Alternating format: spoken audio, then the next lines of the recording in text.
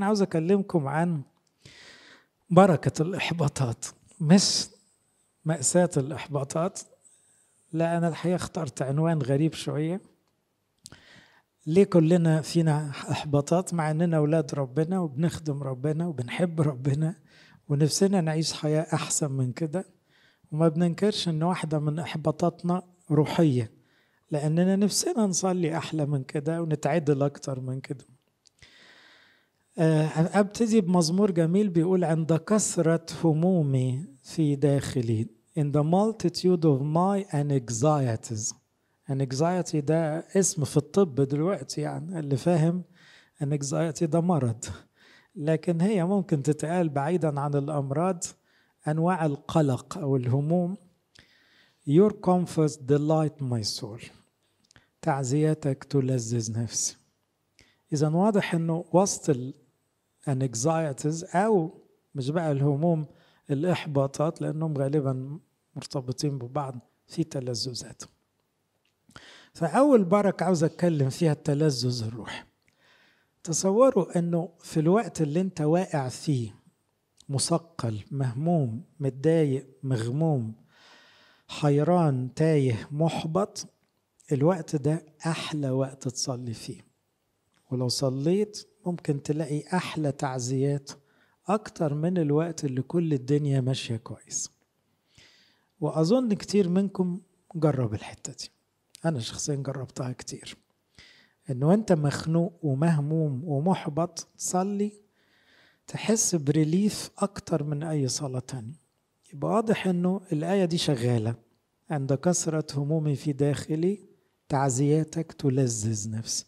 اللذة بعيدة قوي عن كلمة الهم، مش كده؟ هم لذة في نفس الآية مش جاية يعني. الإحباط بيفتح القلب للتعزيات. لما الواحد يكون مثقل في اللحظة دي أنت قلبك مستعد جدا يقبل حاجة من السماء، وربنا زي اللي بيصعب عليه عياله وهم تعبانين. الإحباط بيزيد التعلق بالله. من بركات بقى الإحباط ان الإحباط بيحسسك بحاجة انت ناسيها، انك انت ضعيف وانك عاجز وانك محدود وانك قليل. الإحباط بيفكرك، بينبهك، بيرجعك تاني تصغر. ففي اللحظة دي وانت بتصغر تلقائيا عاوز تترمي على حد، فتعلقك بربنا بيزيد، وده ربنا بيبقى مستنيه، انك خلاص بتكفر بالدنيا والناس وبنفسك ضمنيا. هنا يبقى ربنا بيكبر جواك. الإحباط كمان بعض الآباء اعتبروه إحباط على ضعف، على حيرة، على فشل. هفترض أنه حتى درجة من درجات الفشل هو طريق لنقاوة القلب. يعني إيه؟ الدموع الداخلية دي بتنظف القلب.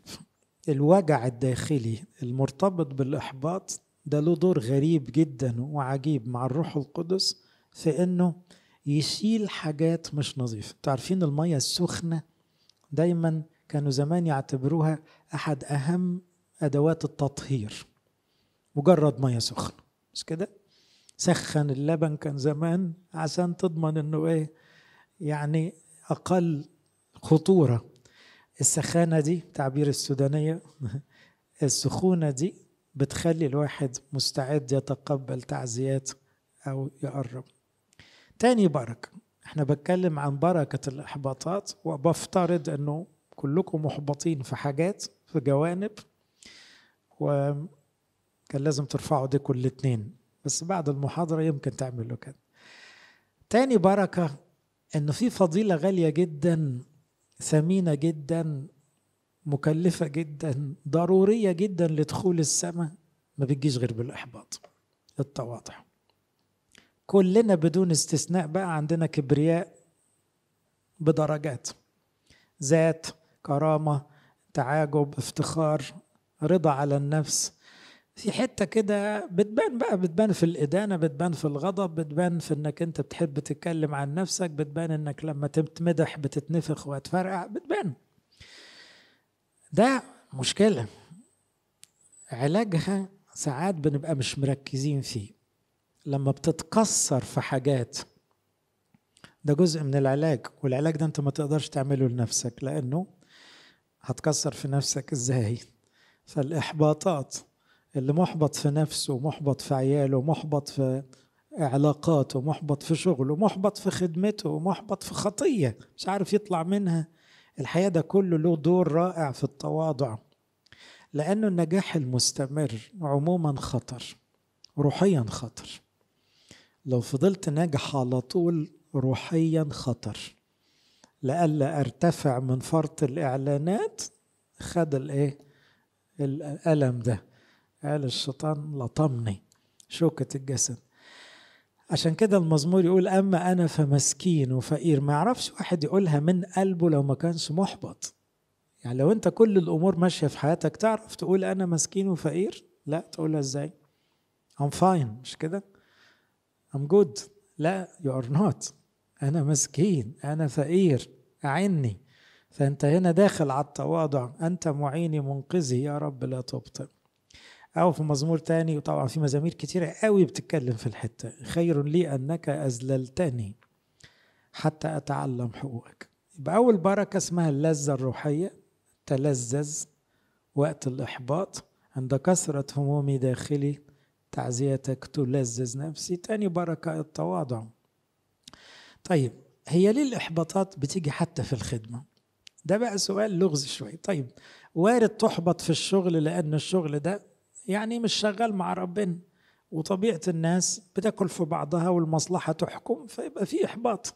تفكر الناس أخلاق، ما تلاقيش في الأخلاق. طبيعي تحبط شوية في العلاقات لأن برضو الناس مش ملايكة. لكن تحبط في شغل ربنا، مش هو صاحب الشغلة؟ مش مفروض نحبط في جو خدمة. إنما صدقوني من أكتر الأجواء اللي فيها إحباطات. أولا بولس، تعالوا نروح مثلا القديس بولس شفعنا في الخدمة. هل تعرض لإحباطات؟ ده ما طلعش منه. يعني اللي يدرس حياة بولس في الأعمال والرسائل مش ممكن في مرحلة من حياته تحلل الموقف ما تلاقيش جانب أو 2 أو 3 مش مخبوط فيهم. مثلا إحباطات من اليهود. بولس كان متفائل في الأول، فاكر أنه لما هيشتغل على اليهود كلهم هيحبوه ويؤمنوا بيه، لأنه فريسي بقى ومذاكر. كمية إحباط من اليهود عالية جدا. إحباط من الخدام. بولس فيه كمية خدام خذلوا. أنا كنت دايما أقول ديماس، لا ده اللي يدرس حياة بولس ده في واحد اسمه هرموجانوس وفيليتوس والاسكندر ده شلة كذا واحد قلبوا على بولس وسابوه، بعضهم ساب المسيحية. ده وجع قلب ايه ده. وبعضهم كان خدام وكانوا قريبين ليه زي ديماس. ده احباط عالي قوي انك تحبط في الدايرة بتاعتك. بولس تعرض لإحباط من ولاده بقى. تخيل تخدم ناس ويحبوك قوي، تعلقوا بيك قوي زي بتوع كورنثوس وغلاطي. دول ارتبطوا بيه، قعد معاهم سنين يخدمهم وشافوا معجزات وارتبطوا بيه كأب. ولما غاب شوية دخلوا شوية معلمين كذا بقى قلبوهم، حرقوا دمه بالبلدي كده. لأن ده إحباط صعب قوي إن عيالك بيتسرقوا منك روحيا. بولس ما كانش عمره مركز مع نفسه، لكن ده إحباط صعب قوي إن هما بيتاخدوا يا ريت يعني خدمة تاني، لا ده تعليم غريب. فطبعا ده إحباط صعب قوي لأنه دول ولاده. إحباطات في الصحة. بولس كان نشيط جدا، فلما يلاقي جسمه مش مساعده ده شيء محبط. الواحد لما بيتقل أو بيكبر أو بيمرض وهو عنده أجندة سخنة بيبقى صعبان عليه نفسه. ليه؟ عاوز ينجز زي الأول. إحباطات من تغيير الخطط. ياما بولس كان عنده بلانز، هم مش أشهرهم روما. كذا مرة ينوي يروح روما وبعدين ربنا يعطل، لدرجة اضطر يعتذر في رسالة روميا كذا مرة وقال أعاقنا الشيطان وقالت منيت أجيلكم مرة ومرتين، وبعدين راح لهم مسجون. لكن تبقى حاطط خطة وما تمشيش، ده بولس. يعني راجل بيشوف المسيح وبرضه بيجيله إحباطات في الخطط.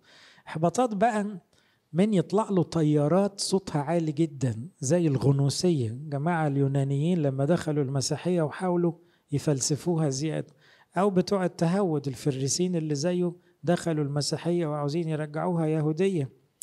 دول طيارات كان صوتها عالي جدا في وقت حتى الرسل بعضهم في الأول مش منتبه قوي لخطورة التعليم ده.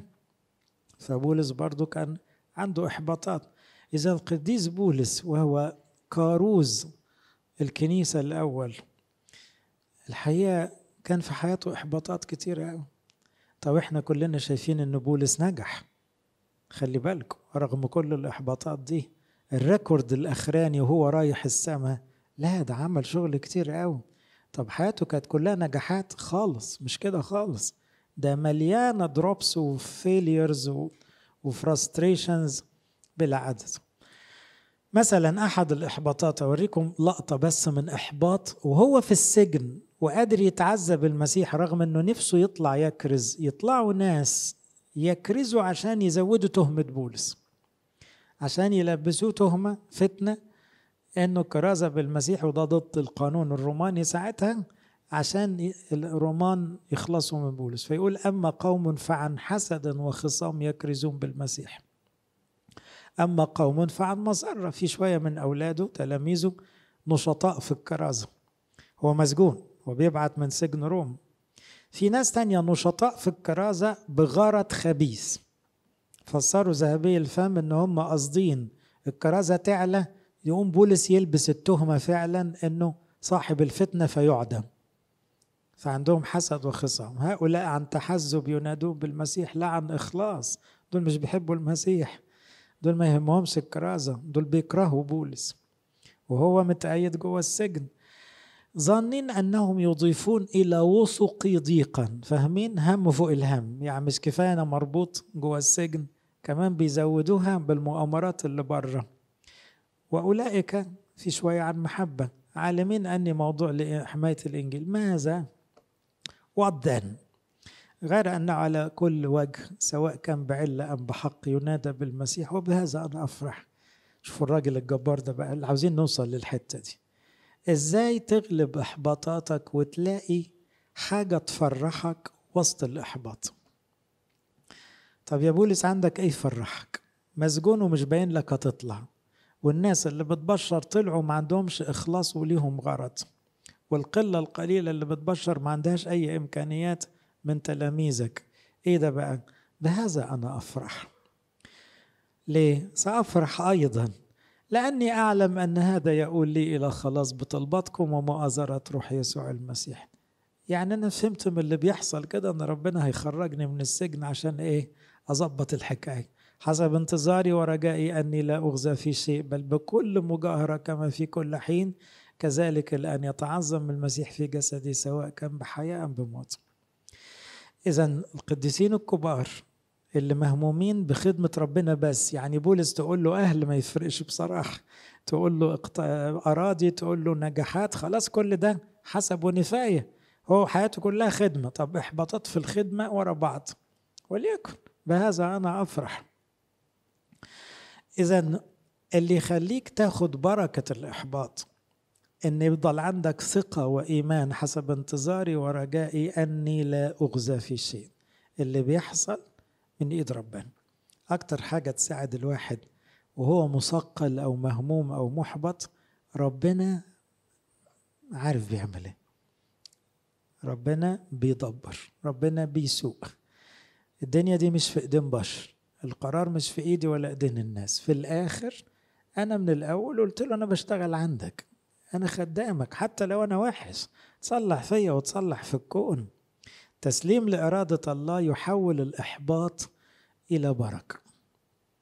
بس التسليم ده محتاج رجاء وإيمان، لازم يفضلوا مع بعض عشان توصل للرجاء والثقة أن الله قادر أن يخرج من الجافي حلاوة. فاكرينها دي في حياة شمشون لما قال المثل ده، من الجافي حلاوة. ده شغل ربنا، ربنا عجيب أنه يطلع من حاجة جافي من الجيفة أساسا. يعني إيه؟ من عفونة الميت، لأنه كان الأسد الميت اتعمل في بطنه خلية نحل، لو فاكرين حكاية شمشون، ودي اللي عملها لغز ساعتها. من الجافي تطلع حلاوة، يعني اكستريم لاكستريم تاني وارد. شغل ربنا كده. عندك الثقة دي، عندك الرجاء ده، لسه منتظر إنه الأزمة اللي أنت فيها تقلب أحلى حاجة، وده اللي بيحصل، ده شغل ربنا. الرجاء والثقة إن الكل أمر تحت السماوات وقت. يعني إيه؟ يمكن مش ده الوقت المناسب، ما أنت يمكن نفسك الشغل يتعدل، العريس يتعدل، البيت يتعدل، الصحة تتعدل، الفلوس تتعدل، الخدمة تتعدل. يمكن مش دلوقتي، يجوز ربنا شايف وقت أحسن من كده. أنا قلت في تلذذ بربنا داخل الإحباط، في درس لازم هتطلع بيه ولو خطوة اسمه التواضع. كمان في بركات بتيجي لأنها هتفك، بس لازم تتعلم تسلم ترجو. كمان الإحباط مدرسة لنمو أي خادم. عارفين اللي عظمه بينشف مع التعب، مع الجو العسكري؟ احنا مرفهين شوية في الخدمة حاليا، ربنا ما بيحبش الرفاهية. ربنا بيحب عياله اللي يخدموا معاه شوية ناشفين، فبينشف، مش هقول دمنا، بينشف عظمنا بقى شوية إحباطات. لكن لو الدنيا كلها جميلة، لو الخدام اللي معاك ملايكة، ولو أي حاجة تصلي لها تحصل على طول، ولو الدنيا كلها معجزات، ايه الدلع ده؟ عاوزين رجالة، ما ينفعش الكلام ده. إذا الإحباط فيه نمو. أولا الإحباط بيكشف لك ثغرة أو غلطة أنت مش راضي تشوف. أحيانا تكون محبط في علاقاتك وبقالك سنين بتكابر إنه الناس دايما ظلماني، هو لغاية دلوقتي أنت ما خدتش بالك إن الناس بتتعب منك، مش أنت اللي بتتعب منهم. أنت مش واخد بالك. مش كتر الإحباطات دي تقول لك عندك حتة عاوزة تتصلح، ولا هتفضل دايما المظلوم المتهم ومش راضي تشوف الحتة اللي عاوزة تتصلح؟ أنا مش بلغي إن في ناس متعبة وظروف صعبة، لكن أحيانا تكون الإحباطات بتشاور لك على حاجة لازم تتغير. اكتشف واشتغل عليه. اكتشف إن العمل الروحي الداخلي أقل من اللازم. يعني إيه؟ مرة حد كنت قاعد معاه كده قال لي قفلت عليا من كل ناحية، شغل قفل، خدمة كمان بتقفل، حاجة شبه الكورونا كده.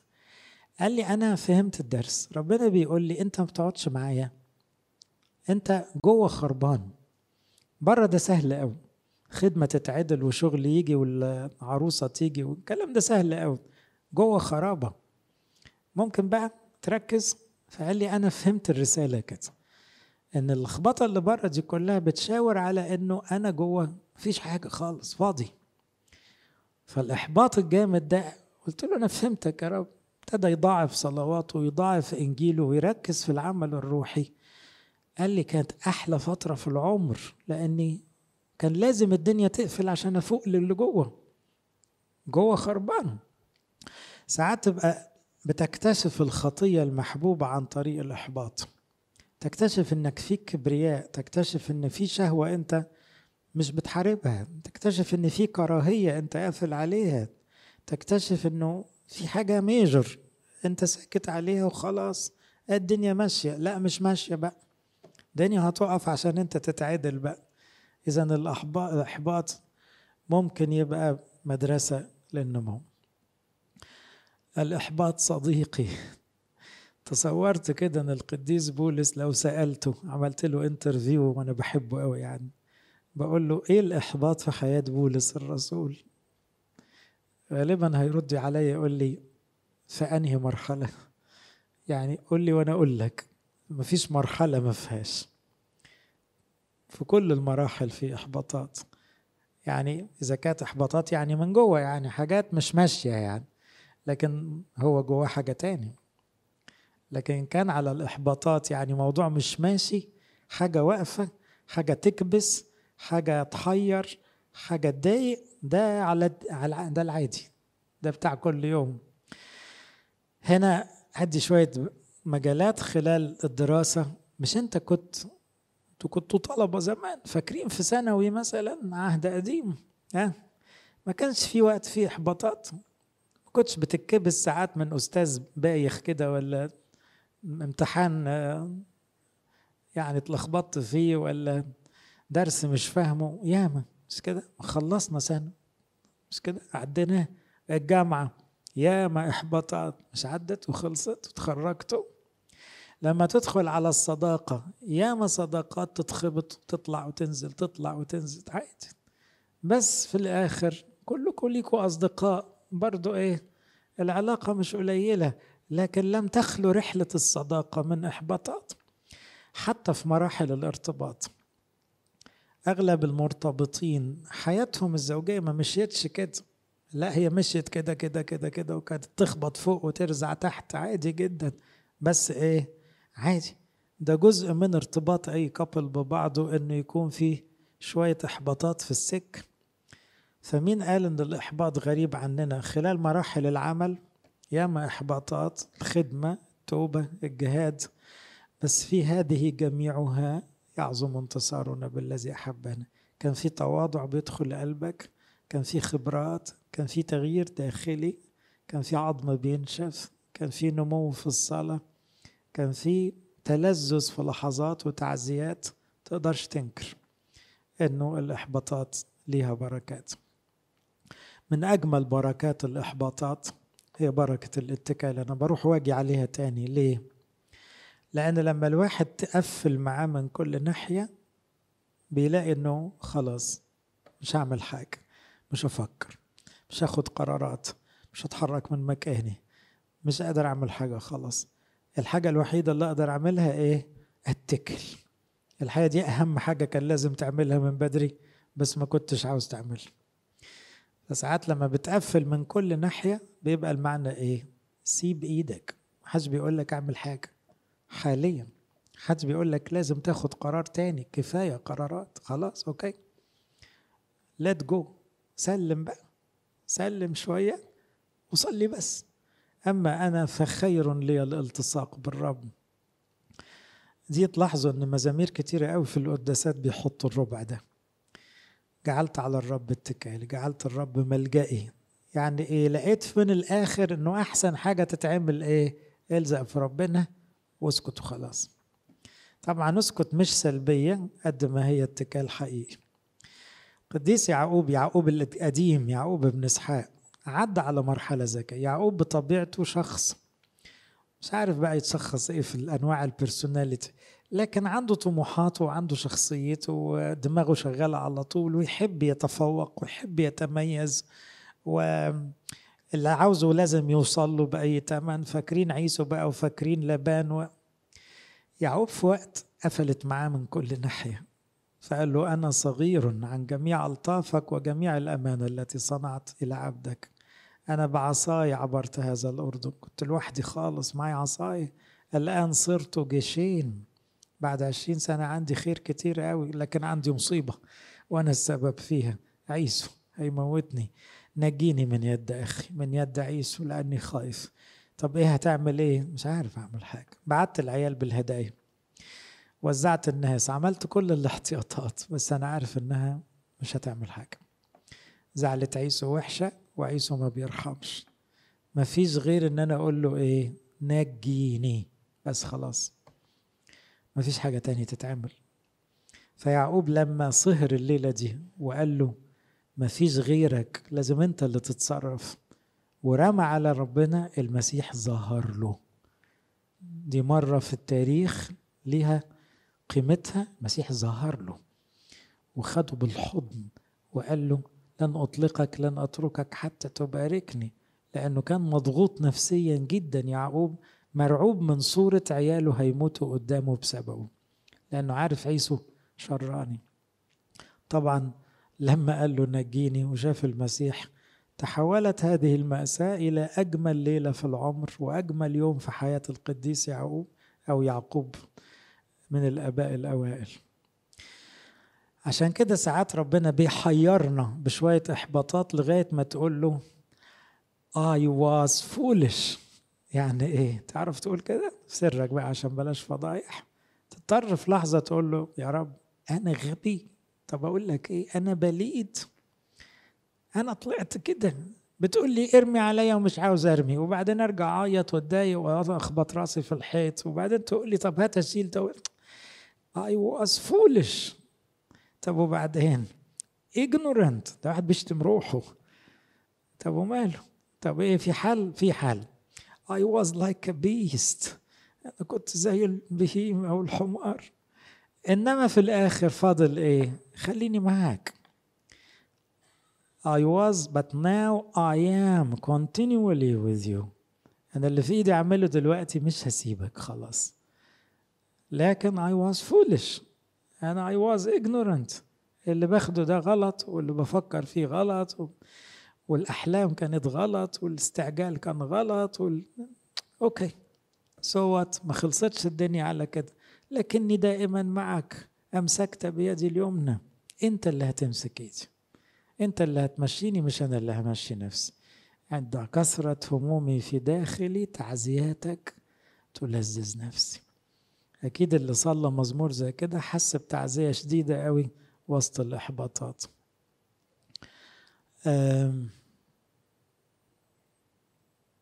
أنا تاني بفكركم بالعنوان بس، من فضلكم كل ما تحسوا بإحباط افتكروا عنوان المحاضرة بس: بركة الإحباط. الإحباطات اللي في حياتنا وإحنا أولاد ربنا هي مش عذاب بلا معنى، لا هي بركة، وبركة غالية قوي لإلهنا كل مجد وكرم الأبد.